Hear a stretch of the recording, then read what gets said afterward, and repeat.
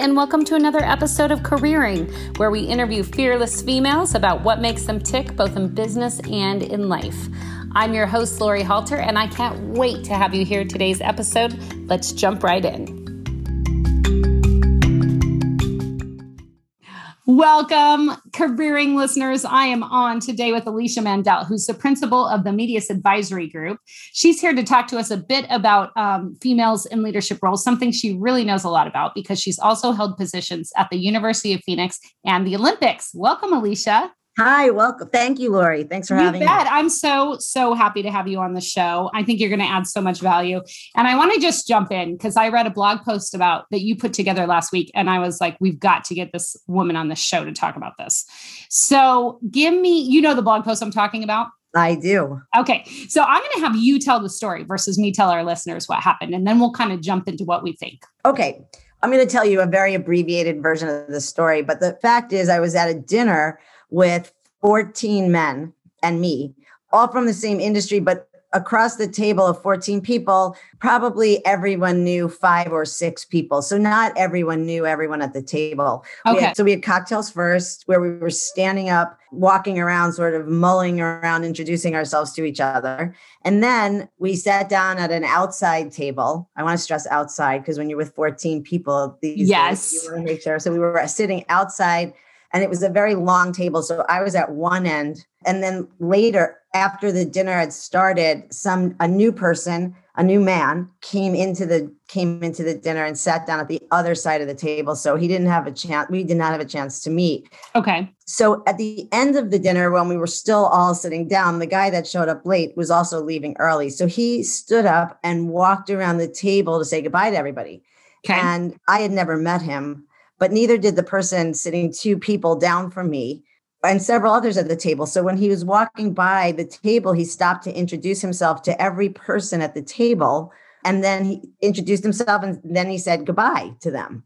Okay. And then he walked right by me. He literally walked right around me. And there was a heater, one of those big heaters behind me. So he had to he couldn't really walk directly behind right. Me. He had to walk around the heater. He had to make an actual path. So I thought, then he's going to walk around the heater and then come over. And I was just observing. And honestly, I really didn't care if I was introduced to him or not, right? Right. There was no reason why I couldn't have stopped and said, hey, let me introduce myself, which in any other circumstance, I think I would have done. But I started getting really curious because he walked around me and then walked over to the gentleman that was sitting next to me and said goodbye to him, who he knew. Uh-huh. And then he went around the table to the guy that was across from me and introduced himself and said goodbye. And then 2 more kept going down more and then left. So basically everyone at the table, he introduced himself except you. Yes. And I think it this part is not in the blog, but just as I'm thinking about it, if the heater wasn't there behind me, I think it would have been more visible to people that he just literally skipped over me. Mm-hmm. But because the heater was behind me, he had an opportunity to walk all the way around it and just miss me. I am no skinny malink, right? I was not hidden behind. Don't get me wrong. I was not hidden behind the heater. Right. Well, and I think big hair. I have a loud mouth. I am not somebody that's quietly sits by. Right. Yes. And those of you who don't know Alicia and are just being introduced for the first time, this is no shrinking violet. Alicia, when Alicia is at a table or an event, Alicia is there. That's right. Yes. He obviously didn't know that, right? He didn't know me. So the interesting part is, I'm not saying this because I think that guy was a jerk. Although there are some people that responded to my blog post that said, I don't care what you say, that guy's a jerk. That is not at all what I'm trying to say. I really am not. What I'm trying to say is the other men at the table, especially the man that was sitting directly next to me. Yes. Are allies of women. Yes. They are not people that would say, women don't belong in the executive ranks. Not only would they not say that, I think that they would consciously and cognitively do what they could to help promote women. Many of those at the table. I believe that to be true. Yet, the interesting thing to me and the experimental thing was they did not notice. Yes. None of the other people, the 14 at the table, noticed that he did not introduce himself to me or say goodbye to me. Yes. So there's so much to unpack in this story that like there's a number of different things I want to talk to you about today. And when I did read the blog post, I was like, okay, this has to be a querying episode because there's so many things. One, the fact that the gentleman didn't introduce himself. So like that, and like you said, that would be bad enough. Two, that no one at the table noticed or did anything to step up and ensure that didn't happen. And three, we didn't talk about this because you're the only female at the table, but because this happens a lot, what I want to explore today is as females, not like what do we expect the men to do, but as females, how do we keep this from happening when we're in a position of power? So let's like really jump into what all of this means. You knew a lot of the guys at the table. Yeah. I've done a lot of work in the last year in general about being allies. So let's start with the people at the table. If you see this happening when you're at a table or any event, what would you have liked to have happened in that circumstance? What could have been different about that event? Well, I think a couple of things. One is obviously the obvious one where the guy could have introduced himself to me, making me feel a peer to everybody else, right? Yes. I completely felt like a peer to everybody else at that table, regardless of if he stopped and introduced himself or not. He is not somebody that's going to damage my self-esteem in that way. But if there was a younger woman who was the one sitting at that table or somebody that wasn't as outspoken and I think that I was young once too, when I wasn't so outspoken. I was a little bit more insecure in myself and my ideas. Yes. And if that were the case, that could have actually mattered to me about that, what that guy did. Yes. So that's one thing is the obvious one is the guy could have introduced himself to me. Yes. But another thing is that the really important thing, I think, is that the people that were allies at the table were blind to it. Yes. So it wasn't that they were trying not to be helpful to me. It was that they didn't see it. So the question then is, what can we do as women and people of color? Because I don't want to diminish that this happens with all bias, right? I just happen to be a woman. And so what could the allies do to increase their visibility of this thing, to bring the unconscious into the conscious so that they can do something about it? Yes. Certain that if all of them said, if I noticed it, I would have definitely introduced you. Yeah. And I think this is a really important point about this story. And you and I were talking about this before we got on the air. Again, you kept saying it's not that they didn't do anything. It's that they didn't even notice it occurred. And that is the big piece of this puzzle. If the If the men in our lives are not even noticing this is happening, then what do we do as women to ensure that we start getting them to notice and we notice each other? So, that's really the question. So as this story was mulling in my mind, I just didn't do anything about it. I just didn't really do anything about it until the next day when I saw in a more formal business meeting, a coaching session actually with one of the people that were at the table with me. And I explained to him the story and he said, I didn't see it. Yeah. And then I sent a note to another guy that I knew that was sitting down the far end of the table that knew the guy really well. It was his friend, actually. That's why he came in. And he was appalled at the whole situation. And we went back and forth a few times. And I actually had updated my blog to describe this conversation because he said, what if he's just shy around women? Which is, a very legit question, but absolutely it's not appropriate, right? Like there are people that are shy around women, but I don't have the luxury of being shy around men. Is my point, right? That's such a good point. Like you're sitting there with 14 men, one woman among 13 other men. So it's like, what if you were shy around men? Like clearly I wouldn't have been at that table and then nothing. And then, that whole situation wouldn't have happened.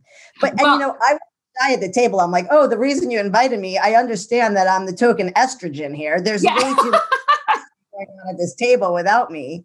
Right. Well, and I've had so many experiences like that. I'm in automotive as well. And so I've been almost surrounded my entire career by men.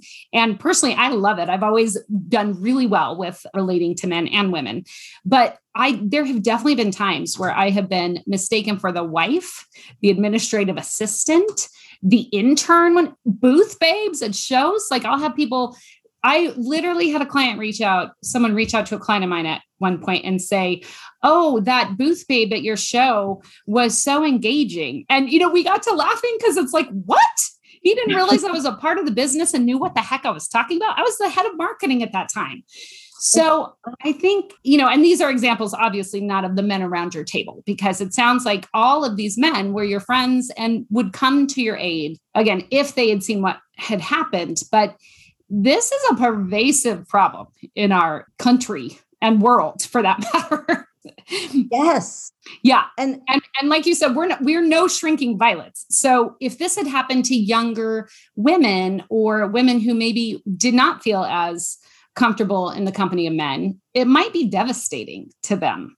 So let's change it up. Let's say there's 13 women at the table. What do we do as leading women who in our own right have power to help these things not happen anymore? I think there's a couple of things that we could do. The first thing, though, I think goes back to communicating or bringing to consciousness that which is unconscious. That's why I wrote the blog, right? And that's why I'm thrilled that we're talking about it on a podcast, because now more people will see it and hear it, especially during this time of late in a pandemic where it's really been impactful to women leaving the workforce in droves.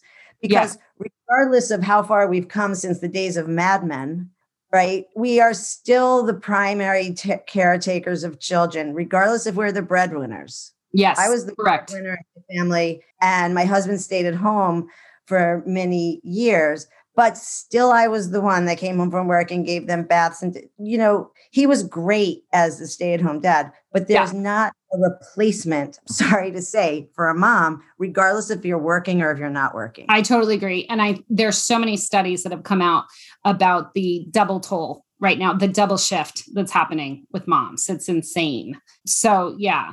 So raising the awareness and still talking to men, sharing the stories, sharing the conversation that says, hey, I noticed that you didn't notice this. Let me bring it to your attention. And by the way, please don't be defensive about it, right? It's the defensive, I think, that makes some women not want to share their experiences because they just don't feel like having the battle or the fight. Right. I was lucky in that the people that I had the conversation with, the two men that were at the table that I had the conversation with, were both not at all defensive. And they really listened. Yes. The second thing I think, if there was another woman there, I will tell you, if there was another woman there and I saw that happen to her, I would have been like, excuse me, let me introduce you to so-and-so. Yes. I would have seen it and I would have introduced her. I think I would have done the same thing. I was thinking after your post, I was like, okay, what would I have done if I had been the other woman at that table and I had seen that happen? And I think I would have not only introduced you, but introduced myself, because it sounds like he would have passed over both of us. True. Yeah. That's true. So if there was another woman at the table, I would have supported the other woman by introducing her and therefore introducing myself. Yes. I did get some comments on my blog post that were like, well, sometimes it's important for women to introduce themselves. Of course, I know that, right? Yes.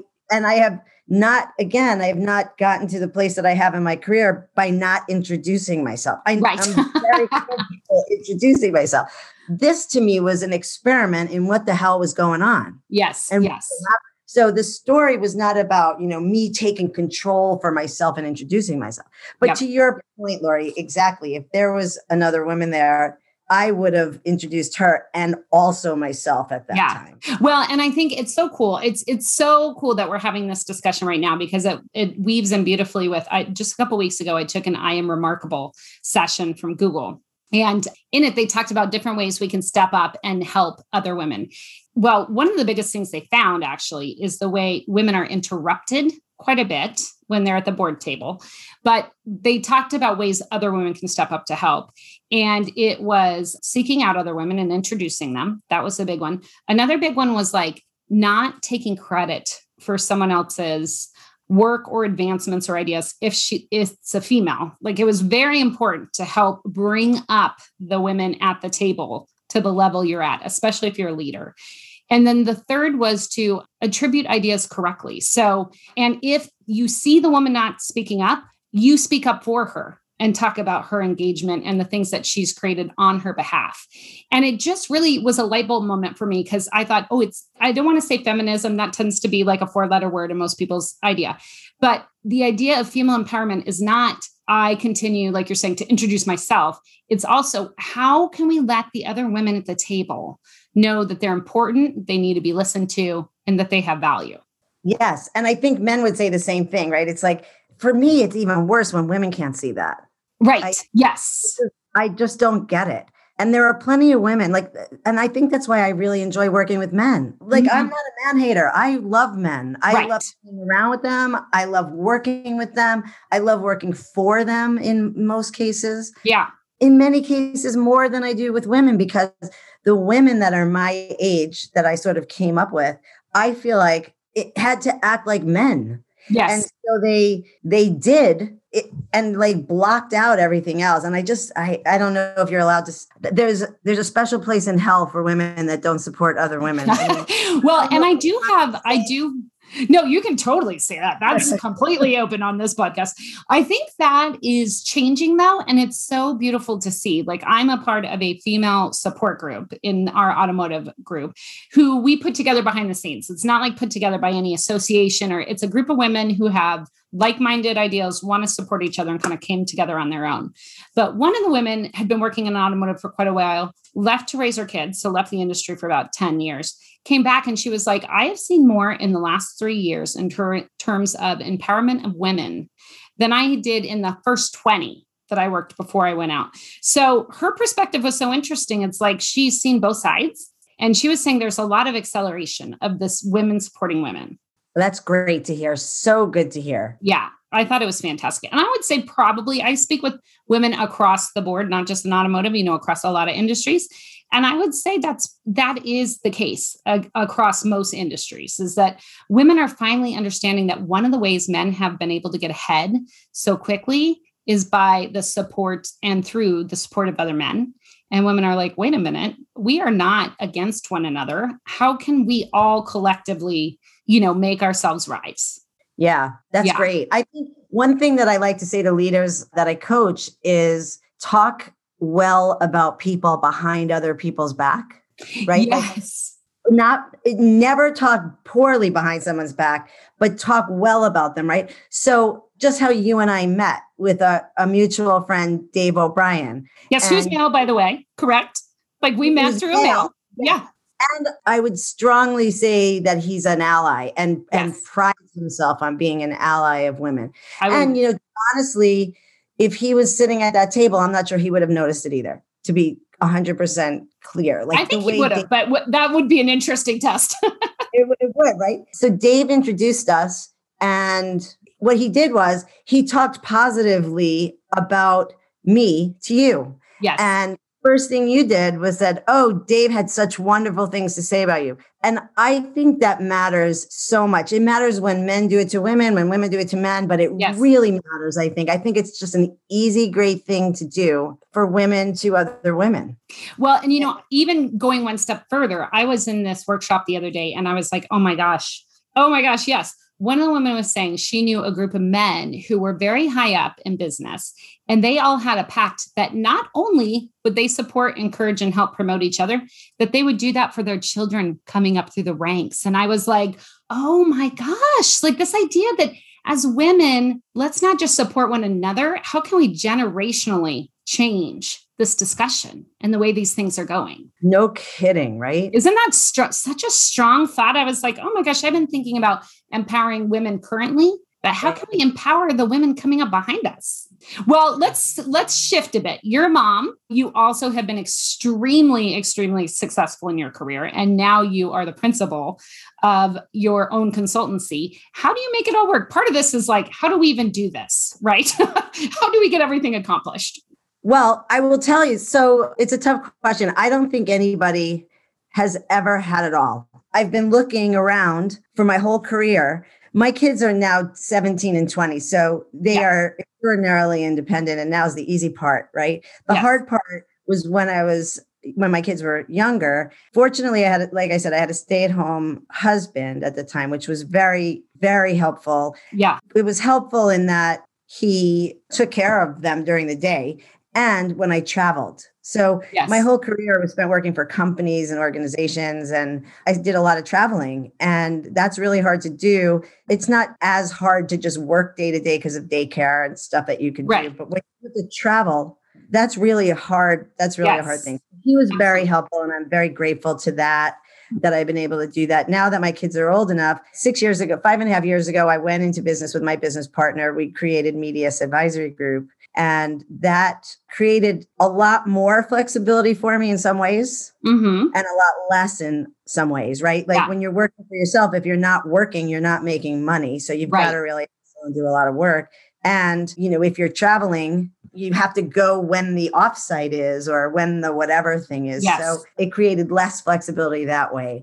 But I have yet to find a woman who didn't have a stay-at-home dad or have enough money to have a full-time nanny. Yes. Or have kids at all. Because the ones that kind of support system needed to be in place, correct, to make them successful. Yes. Right. Yeah. So I just, I remember being younger and looking at some of these role model women and thinking to myself, I still haven't found one. I still haven't found a role model, high level, very senior executive woman that didn't have full-time home support, right?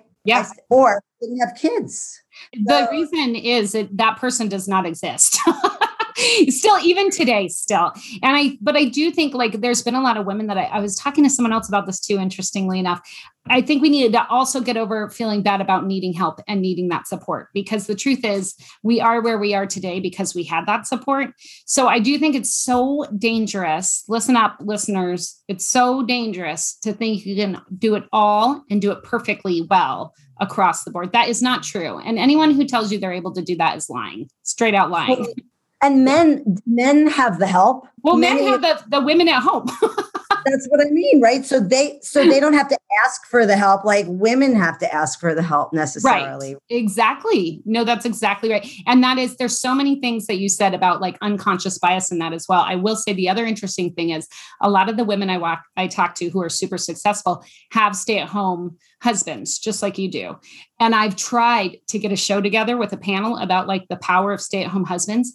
None of them have wanted to come on it because it's too embarrassing for their husbands. So this whole unconscious bias thing it pervades a lot of different areas. Yeah. I mean, it would be interesting to have a panel of the stay-at-home dad because my husband will tell you stories about when he was, when my kids were little and he would bring them during the day to the pool and he couldn't integrate with the stay-at-home moms. Yes. You know what? That's so true. All of the mom play dates with the wine afternoons and stuff that the dads were not even a part of. That's so true. I don't know. We may have to do a Father's Day special on that little number. That is a good idea. Well, this has been so wonderful. Thank you so much. If people have ways, if they want to get in touch with you, how do they do that? So my email address is alicia@mediusadvisorygroup.com or just www.mediusadvisorygroup.com. And we'll have that in the show notes as well. So if you caught that and you weren't able to note it down, look at the show notes at the bottom of this episode for those links. Alicia, thank you. It's always such a pleasure talking to you. Oh my God, it's so, so fun. I can't wait to do some more work together with you, Lori. Same. We have big things coming. So wait for the good stuff, listeners. Thanks again, Alicia. All righty.